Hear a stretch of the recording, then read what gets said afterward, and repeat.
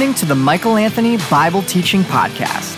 This message is from the series, What the Bible Says About, with a new weekly topic that goes through what the Bible says on important issues of the day. Be sure to check out Michael's book, A Call for Courage, Living with Power, Truth, and Love in an Age of Intolerance and Fear. You can get it on Amazon or wherever books are sold.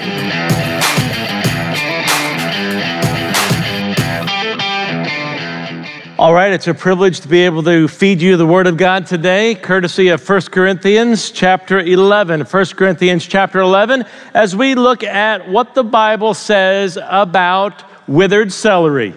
What the Bible says about withered celery. I bet you never thought that withered celery was in the Bible, but I'm going to show you very clearly that withered celery is in the Bible, and you need to know what it says about withered celery, because if you don't, you might wither up and blow away, for all I know. Look with me at 1 Corinthians chapter 11. 1 Corinthians chapter 11, verse 1. 1 Corinthians chapter 11, in verse 1 of our Father's Word. The Apostle Paul, the mighty super apostle, the one who was an apostle as one abnormally born. There were the 12 apostles and then the Apostle Paul. This recovering Pharisee, this man who was a murderer and a blasphemer and a violent man, this man had undergone a transformation courtesy of the renewing of his mind, courtesy of the work of the Holy Spirit. He had undergone a transformation where now he's actually writing Scripture. He's actually the one who is used by God more than any other single author in the New Testament to write more of the books than any other author. It's the Apostle Paul. And look at what he says here in 1 Corinthians chapter 11, verse 1.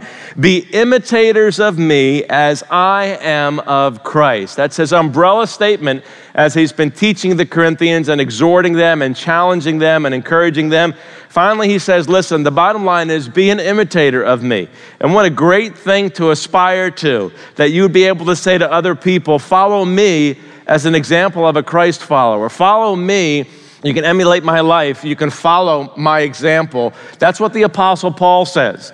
And it's interesting here because he's already written 10 chapters worth of information about the gospel and about sanctification and about sin and avoiding sin. And now he says, listen, I want you to live for Jesus the way I live for Jesus. Now, with that understanding, we're going to back it up and we're going to look at chapter 9, beginning in verse 20, as we examine what the Bible says about withered celery. Paul, this guy who is telling people to be an imitator of him, to be imitators of him, says this, to the Jews, I became as a Jew in order to win Jews. To those under the law, I became as one under the law, though not being myself under the law, that I might win those under the law. To those outside the law, meaning the Gentiles, the Greeks, the non-Jewish people, to those outside the law, I became as one outside the law, not being outside the law of God, but under the law of Christ, that I might win those outside the law. So you're getting this understanding of Paul's mission in his life. The thing that he had devoted himself to was to lead people to Jesus Christ, whether they were Jews or whether they were Gentiles, whether they were familiar with the Old Testament or not at all familiar with the Old Testament or somewhere in between. This was his ambition. Verse 22, to the weak I became weak that I might win the weak. I've become all things to all people that by all means I might save some. I do it all for the sake of the gospel, that I may share with them in its blessings. Do you not know that in a race all the runners run, but only one receives the prize? So run that you may obtain it. Every athlete exercises self-control in all things. They do it to receive a perishable wreath, but we an imperishable. So I do not run aimlessly, I do not box as one beating the air, but I discipline my body and keep it under control, lest after preaching to others, I myself should be disqualified. Now let's back this up and we're going to zero in on verses 22 to 27. To the weak I became weak, that I might win the weak. I've become all things to all people, that by all means I might save some. I do it all for the sake of the gospel, that I may share with them in its blessings. All means all. And at the end of the day, at the end of your life, you've either lived as a sellout or you have been sold out for Jesus Christ. There's no in between, there's no gray for the Apostle Paul, this guy who says, be an imitator of me as I follow Jesus. That's what Paul is saying. That's what he's urging the Corinthians to be, and that's what he's urging us to be as well, to follow him as he follows Christ. And one of the things you have to understand about the Apostle Paul is there was very little gray for the Apostle Paul. When you really think about it, there's really no room for gray when it comes to following the Lord Jesus Christ. Is there a biblical justification for being lukewarm for Jesus? No, not unless you want to be part of the example that we find when Jesus is addressing the Laodicean church in the book of Revelation, where he says, I wish you were hot or cold, but because you're lukewarm, I'm about to spit you out of my mouth. If you want to be part of that scene, then there's a place for lukewarm. But you don't want to be part of that scene, right? No. You don't want to be part of that. All means all. One of the things that you understand when it comes to following Paul's example of being a Christian is that Paul was sold out. He would not sell out. He would not have his life revolve around anything other than the Lord Jesus Christ and the message of Jesus, which is known as the gospel. That's what it is. What he says here, I do it all for the sake of the gospel. What it's referring to here is the advancement of the gospel. He considered everything a loss compared to the surpassing greatness of knowing Jesus Christ, his God and his Savior. In the book of Romans, in chapter 11, Paul goes so far as to say, listen, if it would mean that my brothers and sisters in Christ, of the nation of Israel, who have so far rejected Jesus as their Savior, if my damnation, my personal damnation, would result in their salvation, I would be willing to suffer that. Now, I don't know about you, but I don't yet have that kind of commitment for other people. Because people, if you haven't noticed it, they have an amazing condition that they walk around with this condition and they don't even realize they have it. In fact, you might have it and not even realize that you have it, but other people all around you could be recognizing it left and right. It's this condition called epidermis penetratus. That's the amazing ability to get underneath somebody else's skin. That's what it is. It's a made-up term. I made it up. Yes, you're welcome. But it illustrates this whole idea of how we can get underneath other people's skin in such a way that we don't see the value in other people the way God sees value in other people. And if we're really brutally honest, if we're really transparent, we wouldn't die for the whole world because we don't see value in other people the way the Lord Jesus Christ sees value in other people. And I'm thankful that he is the Savior and went to the cross and finished the work because I would have bailed out. I'm thankful that we have in the Apostle Paul an amazing example where he says, follow me as I follow Christ. This guy was sold out. He would not sell out for anything or anybody. He was sold out for the Lord Jesus Christ. So if we're going to be an imitator of the Apostle Paul as a good example, a godly example, a great example of being a Christ follower, then that means that you need to be sold out. And you need to perhaps stop selling out. You need to perhaps stop selling out, giving into the opinions of people in this day and age where the opinions of people seem to mean so much. Listen, we're not going to appear before the judgment seat of people. We're going to appear before the judgment seat of Christ. It's his opinion that matters. People's opinions don't really matter. If you make it your ambition to please God, you'll please the people you need to please. Let the chips fall where they fall. But if you make it your ambition to please people, you might not please the people you need to please, and you might jeopardize pleasing the living and true God, the only one whose opinion really matters in the eternal scheme of things and also in the here and now. Paul says, I become all things to all people, that by all means I might save some. Notice his all-consuming passion for salvation. You might say to yourself, well, I'm not an evangelist. I'm not an apostle. But you are, if you're a follower of Jesus Christ, called to imitate the Apostle Paul, who was all in, sold out for the salvation of souls. Every part of the body of Christ plays its role. Every part plays its role. Look what he says here. I do it all for the sake of the gospel, that I might share with them in its blessings. Your whole life needs to be centered upon the person and the works of Jesus Christ. And admittedly, some people don't get it.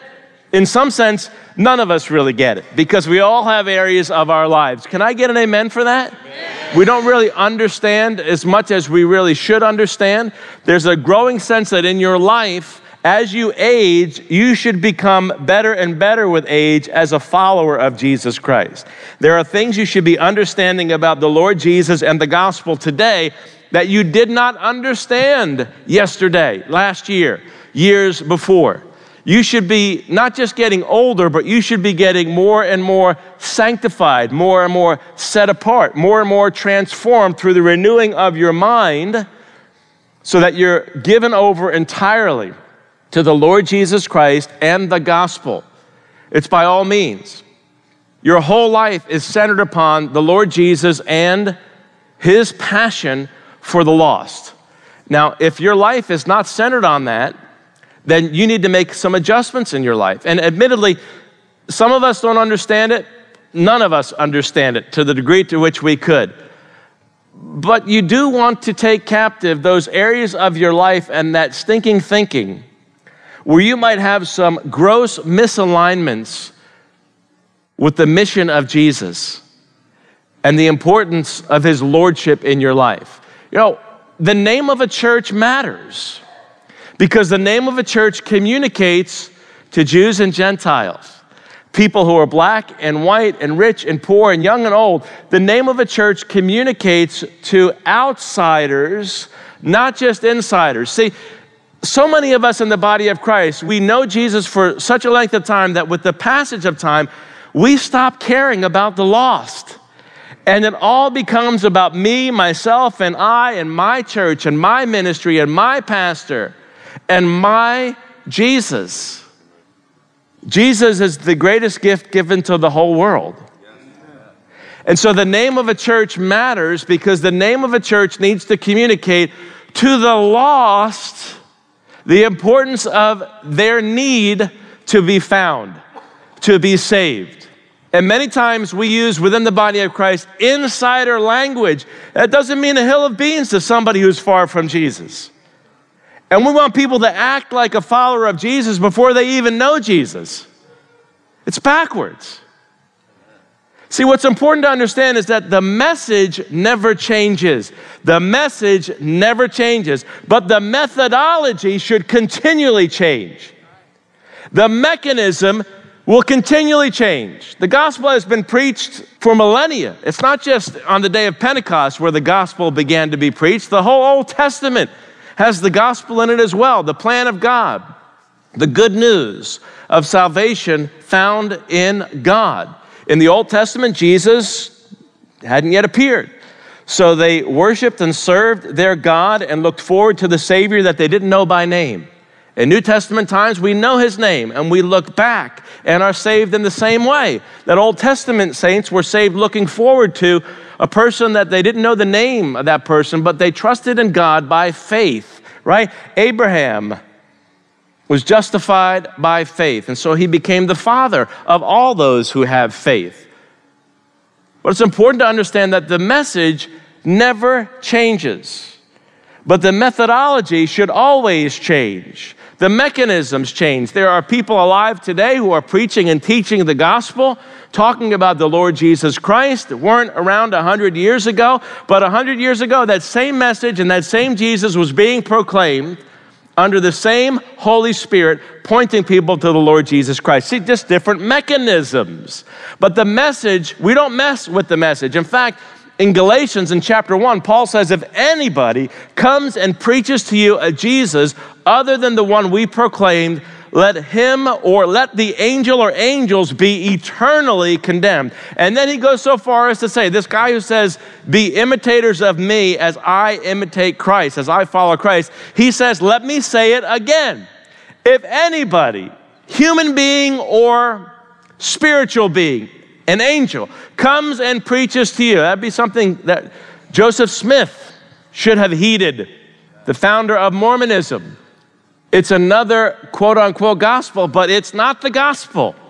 It's not. And I say that respectfully, but I say it based on the Word of God. Paul says, if anybody comes to you, I don't care how amazing the alleged revelation might be, and preaches to you a gospel other than the one that I preached to you. And elsewhere he says, or you receive a Jesus other than the Jesus we preached. Eternal condemnation, that's not a small thing.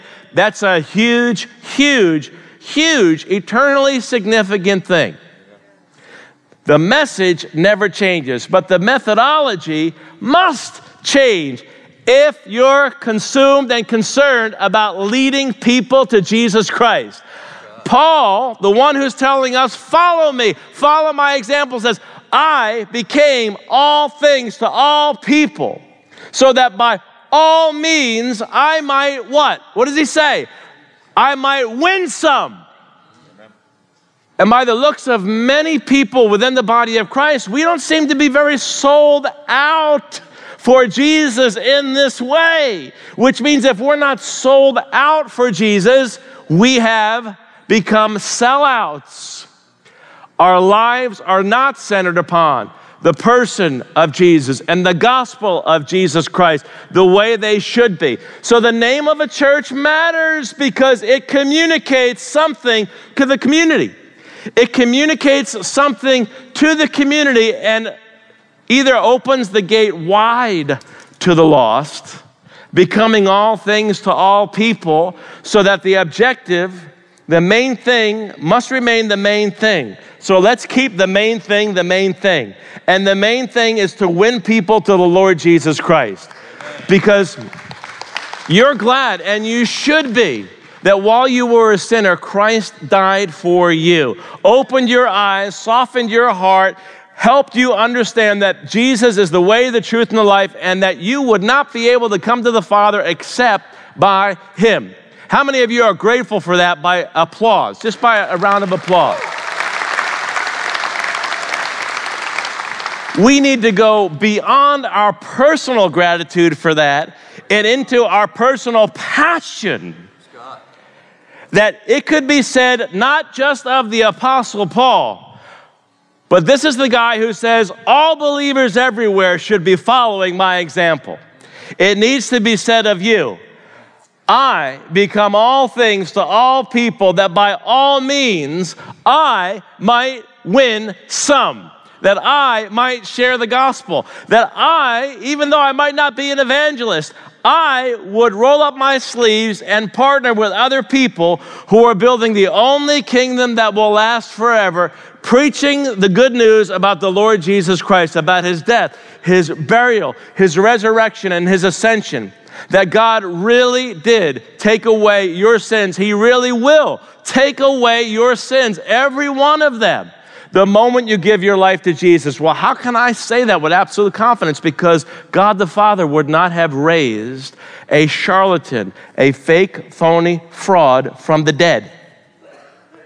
The whole idea of the resurrection is that it's God the Father's seal of approval. It is His PR campaign. What my Son did satisfies me totally. What my Son said was entirely true. You can put your faith in my Son. And that's why when John the Baptist was baptizing, they heard a voice from heaven that said, "This is my beloved Son," Jesus. The main thing is to keep the main thing the main thing. And the main thing is to cast nets and lead people to salvation in Jesus Christ, and to disciple them in fulfillment of the Great Commission. And so not only does a church name matter, but so also does the building that that group of people meets in. It has saddened me, if I could be very honest. Once in a while, I'm honest when I'm preaching. Have you noticed that? That some folks don't understand the significance of grumbling. The Israelites wandered for 40 years. In fact, you could read 1 Corinthians chapter 10, and you'll read some of the remainder of the story about how Paul warns the believers. Listen, just because you're part of a church, it doesn't mean that you necessarily are saved or that you're following the leading of the Holy Spirit, that you're being sold out for God. The Israelites wandered for 40 years because they grumbled.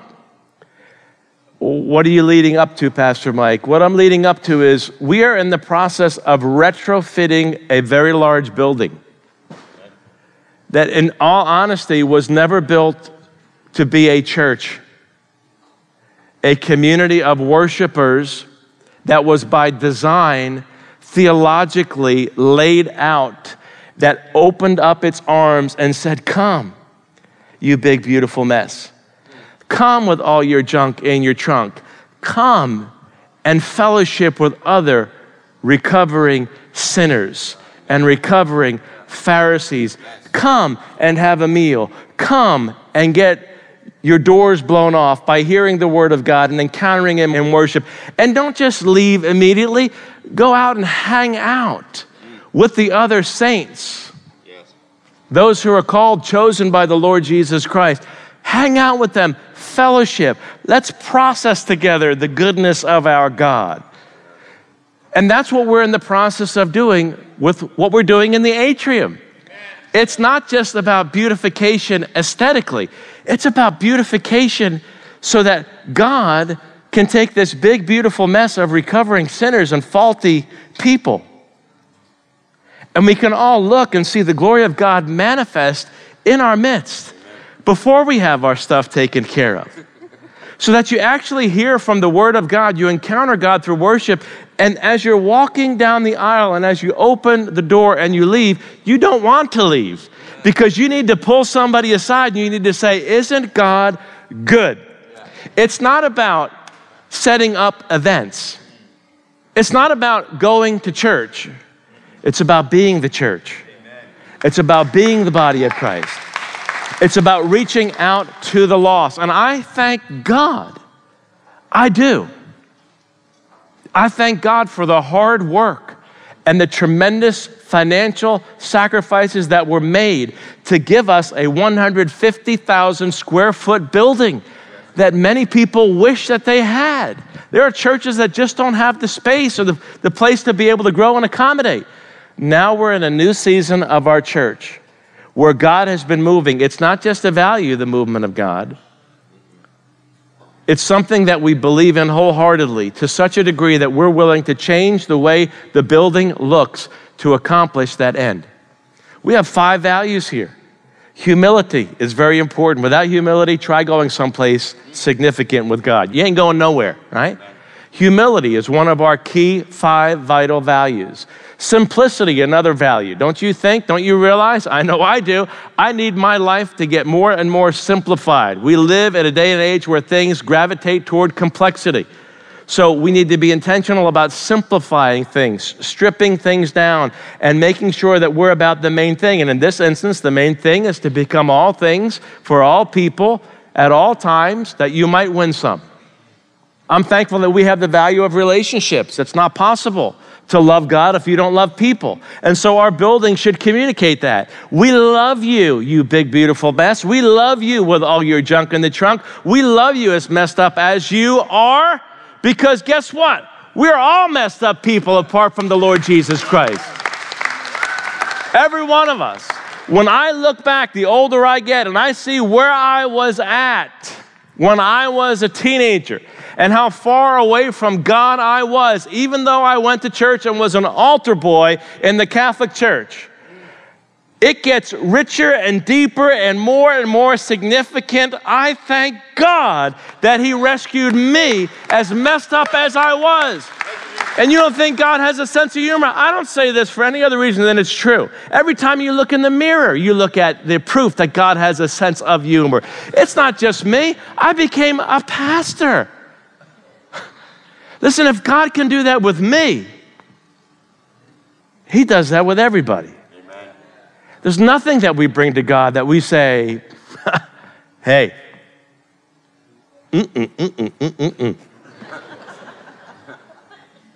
You want your wife to have that attitude toward you.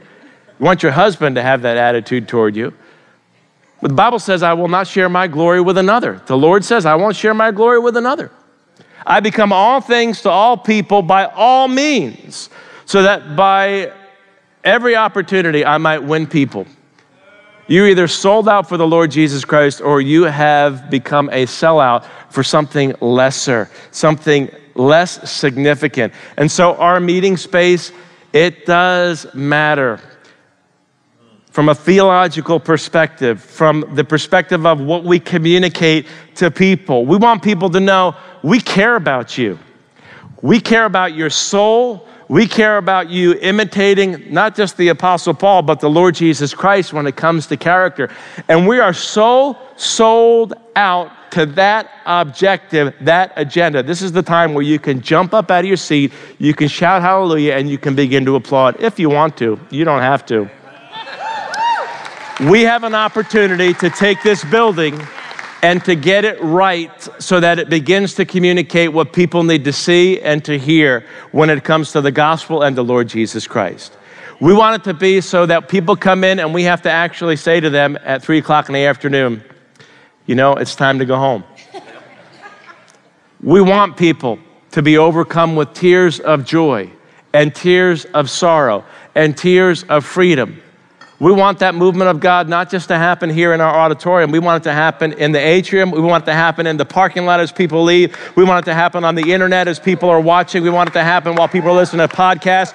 We want the whole world to know about the Lord Jesus Christ and the gospel, because the last time I checked, that's the only good news that there is in this world where bad news seems to be so prevalent. Praise the Lord. So it's time that we get sold out for the Lord Jesus Christ.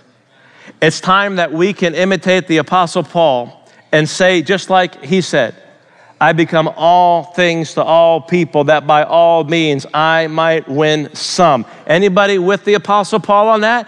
Anybody interested in doing that?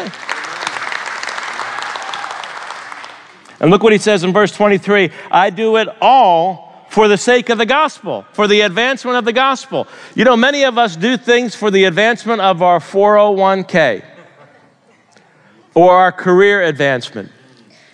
On social media, unfortunately, for more likes, more follows. We do things to get people to whatever, or to get what we want, what we value. But Paul, who says, follow me, imitate me, he says, I do it all. Everything I do in my life, I do it all for the gospel. That's how sold out he was to the Lord Jesus Christ. And Paul, under the inspiration of the Holy Spirit, is petitioning you. He's encouraging you. He's challenging you. He's beckoning you. He's saying today, he speaks from the grave in immortality through the word of God.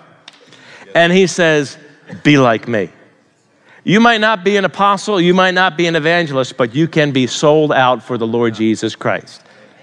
And what might happen in this body of Christ, this particular church, or in churches around the nation, if we stopped treating the Bible as if it's a book about us, and we began to look at the Bible as if it really is a book about God, and we began to adjust our lives to it. You know, we'd see that mighty spiritual awakening that many of us say, without even knowing what we're asking for, we're hungry for, and that we want. We would see it courtesy of the Holy Spirit right here and right now. In this congregation, in any church where people are hungry for the movement of God, we'd see it. The Bible is not primarily a book about us. It's primarily a book about God. And one of the terrible tragedies of the 21st century is that we have made this book that is about God about us. Paul adjusted his entire life to the agenda of God. It's not your money. It's God's money. And one day you're going to be judged by what you did with God's money. It's not the time of your life. It's the time of God's life that he gave you. And you need to make the most of the time, make the most of the opportunities, because the days are evil. One day you'll be judged for your use of time. Jesus said every word that comes out of a person's mouth will be judged. Every word. Remember that the next time you grumble. Remember that the next time you gossip. Remember that the next time you badmouth somebody. Paul's entire life, and he's urging you. He's urging me. If he had a family, his entire family would be sold out for this, because we know this from his writings and the other epistles. In Ephesians, for example, about fathers and mothers and children and parents. He wants every family to be sold out and not to be revolving around anything other than the Lord Jesus Christ and the gospel. Have you become a sellout instead of being sold out for the Lord Jesus? Paul's passion was that people would come to know Jesus Christ as their Savior.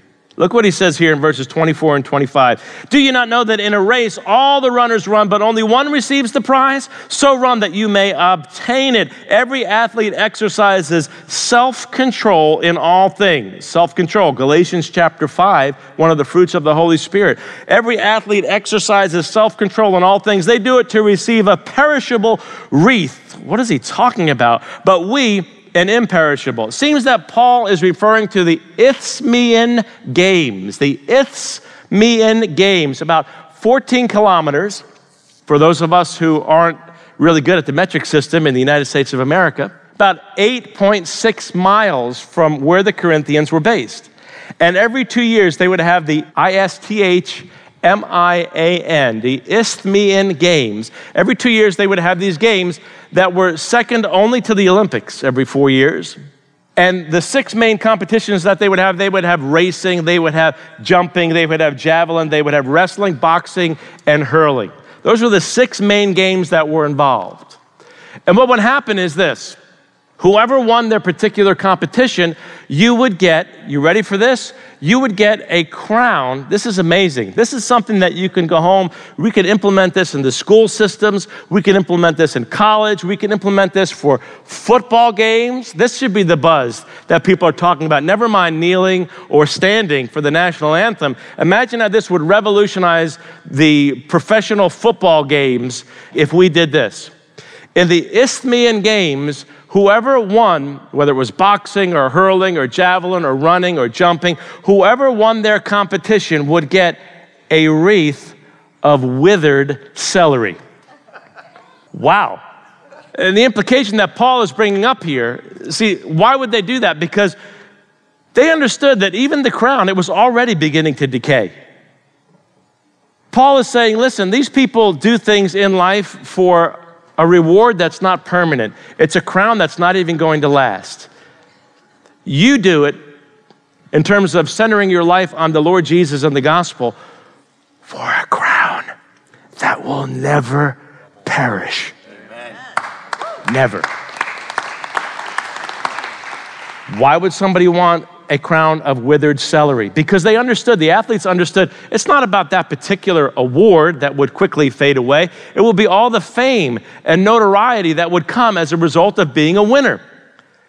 See, the crown that we receive for being faithful to Jesus, for being sold out to Jesus, for centering our lives on the Lord Jesus and the gospel, the crown that we receive is not for our own fame and notoriety, it's for His fame and notoriety. And when you stop and think about all the things that we spend our time debating and discussing in the church and outside the church, it's ridiculous, isn't it? It's like we all have a case of spiritual amnesia. We debate the most ridiculous, stupid things that don't matter in the eternal scheme of things when we should be using our mouths and our resources and our time and our energy, everything we have to make the Lord Jesus Christ known.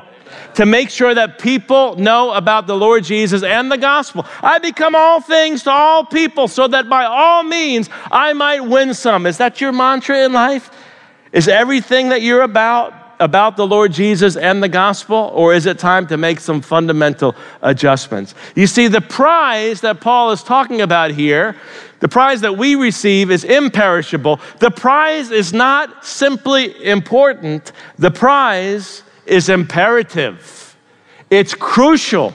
It's vital. And he goes into a discussion about this. You can read it for yourself in chapter 10. Just continue. He goes into a discussion where he helps us understand that, listen, you might have grown up in the church. You might be a part of the church right now. But that doesn't mean that you're necessarily going to finish strong. Look at what he says here in verses 24 and 25. Do you not know that in a race, all the runners run, but only one receives the prize? So run that you may obtain it. Obtain what? The prize. Every athlete exercises self-control in all things. They do it to receive a perishable wreath of withered celery or of pine. It's temporal. It's going to decay. But we, an imperishable. The prize is not simply important. It's imperative. It's vital. You need to finish strong. And you need to be sold out. I need to be sold out for the Lord Jesus Christ. One of my biggest fears, if I could be honest with you again, one of my biggest concerns, and I hope it's yours too, is that you finish strong in the race that God has called you to run, in being faithful to the Lord Jesus and the gospel.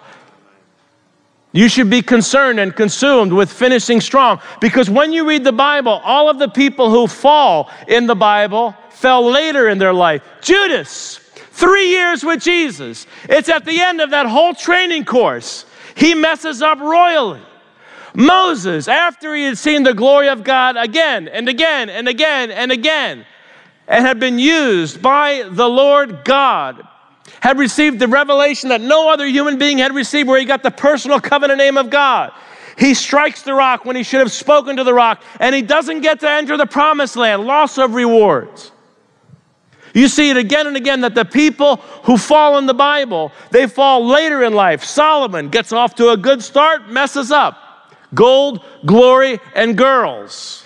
The three things that God told him not to accumulate. He did all of them. David, the man who was called the man after God's heart, messes up later on. And even though God still had his hand on David, and from David we get Jesus in the lineage, who will sit on the throne of David, in a promise from God, the kingdom was divided, the northern kingdom, the southern kingdom of Israel, as a disciplinary act of judgment by God, because God will not be mocked.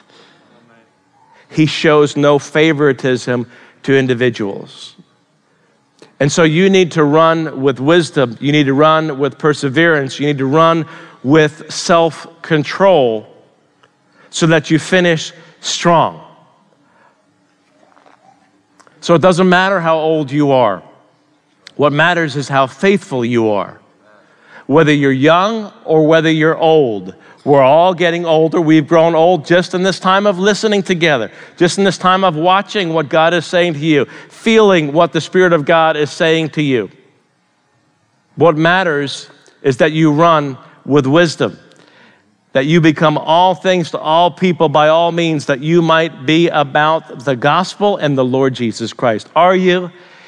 Can God squeeze perhaps a little more faithfulness out of you, a little more wise stewardship out of you, a little more transformation out of you? Listen, until you take your last breath, until your last brainwave waves goodbye, God is not finished with you yet.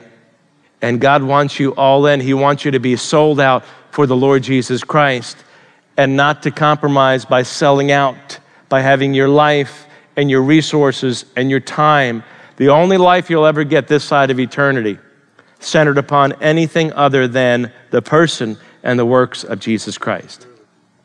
So the prize is not just important, my friends, it's imperative. You need to run with wisdom. You need to run with perseverance. You need to be that marathon runner who paces himself or herself and finishes strong. What's involved in finishing strong? Look at what he says in verses 26 and 27. So I do not run aimlessly.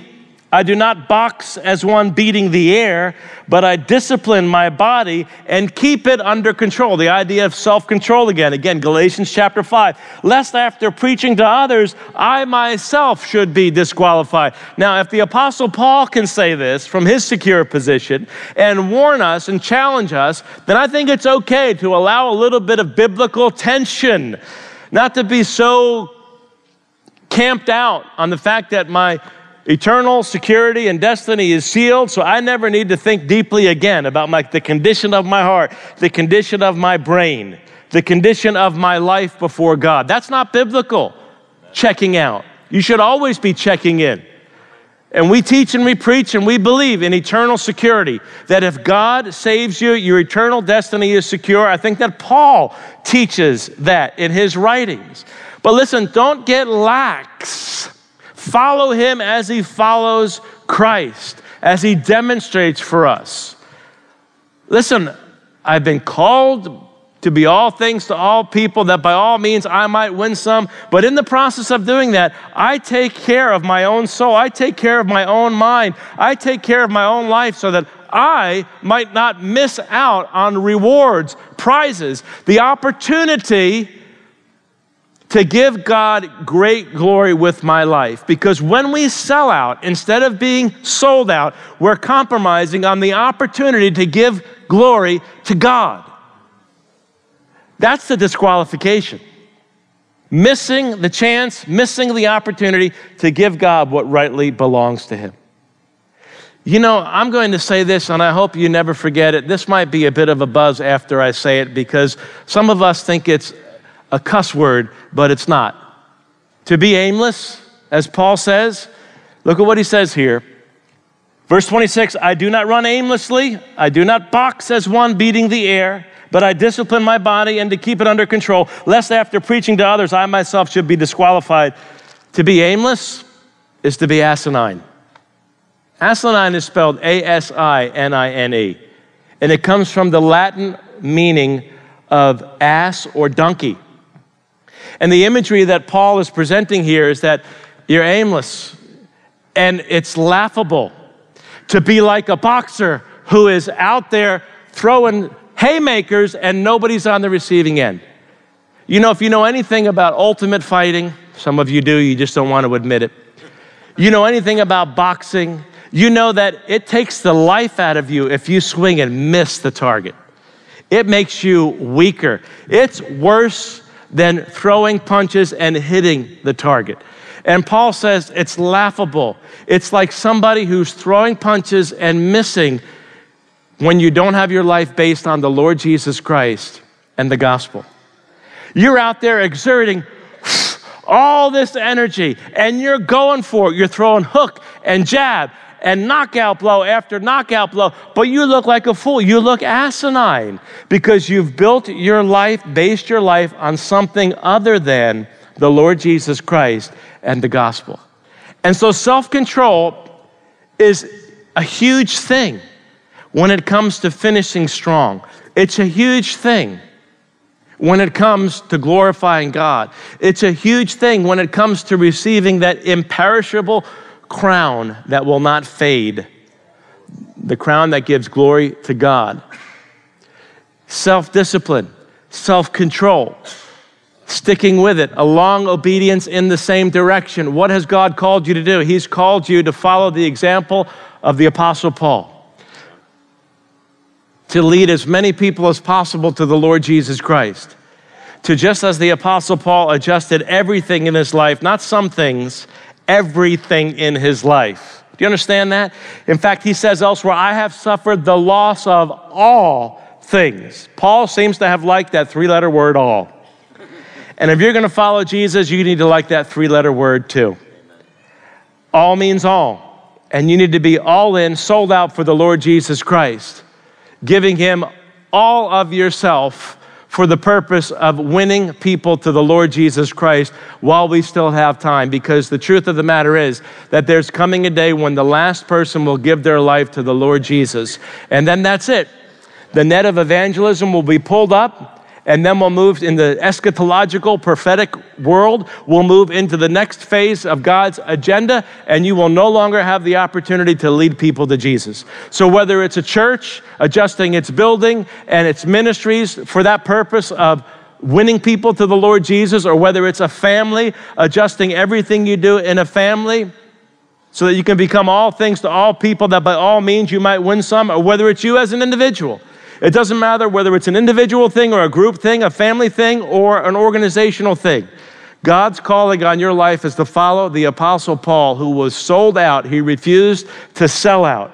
And when you're sold out for Jesus, you refuse to sell out for other things, lesser things. You become a significant factor of influence that actually is involved in the greatest agenda the world will ever know, leading people to the feet of that same Jesus that Paul got to see on his road to Damascus, and helping them understand that salvation and the forgiveness of sins is found in no one other than the Lord Jesus. And if that could motivate Paul, I think there's a good chance that it could motivate us as well. Don't you think so? Absolutely. Interested in requesting Michael Anthony for an interview, guest appearance, or as a keynote speaker for your event? Click the invite tab on the Courage Matters app or on CourageMatters.com. You can get more resources just like this podcast through the app and website as well.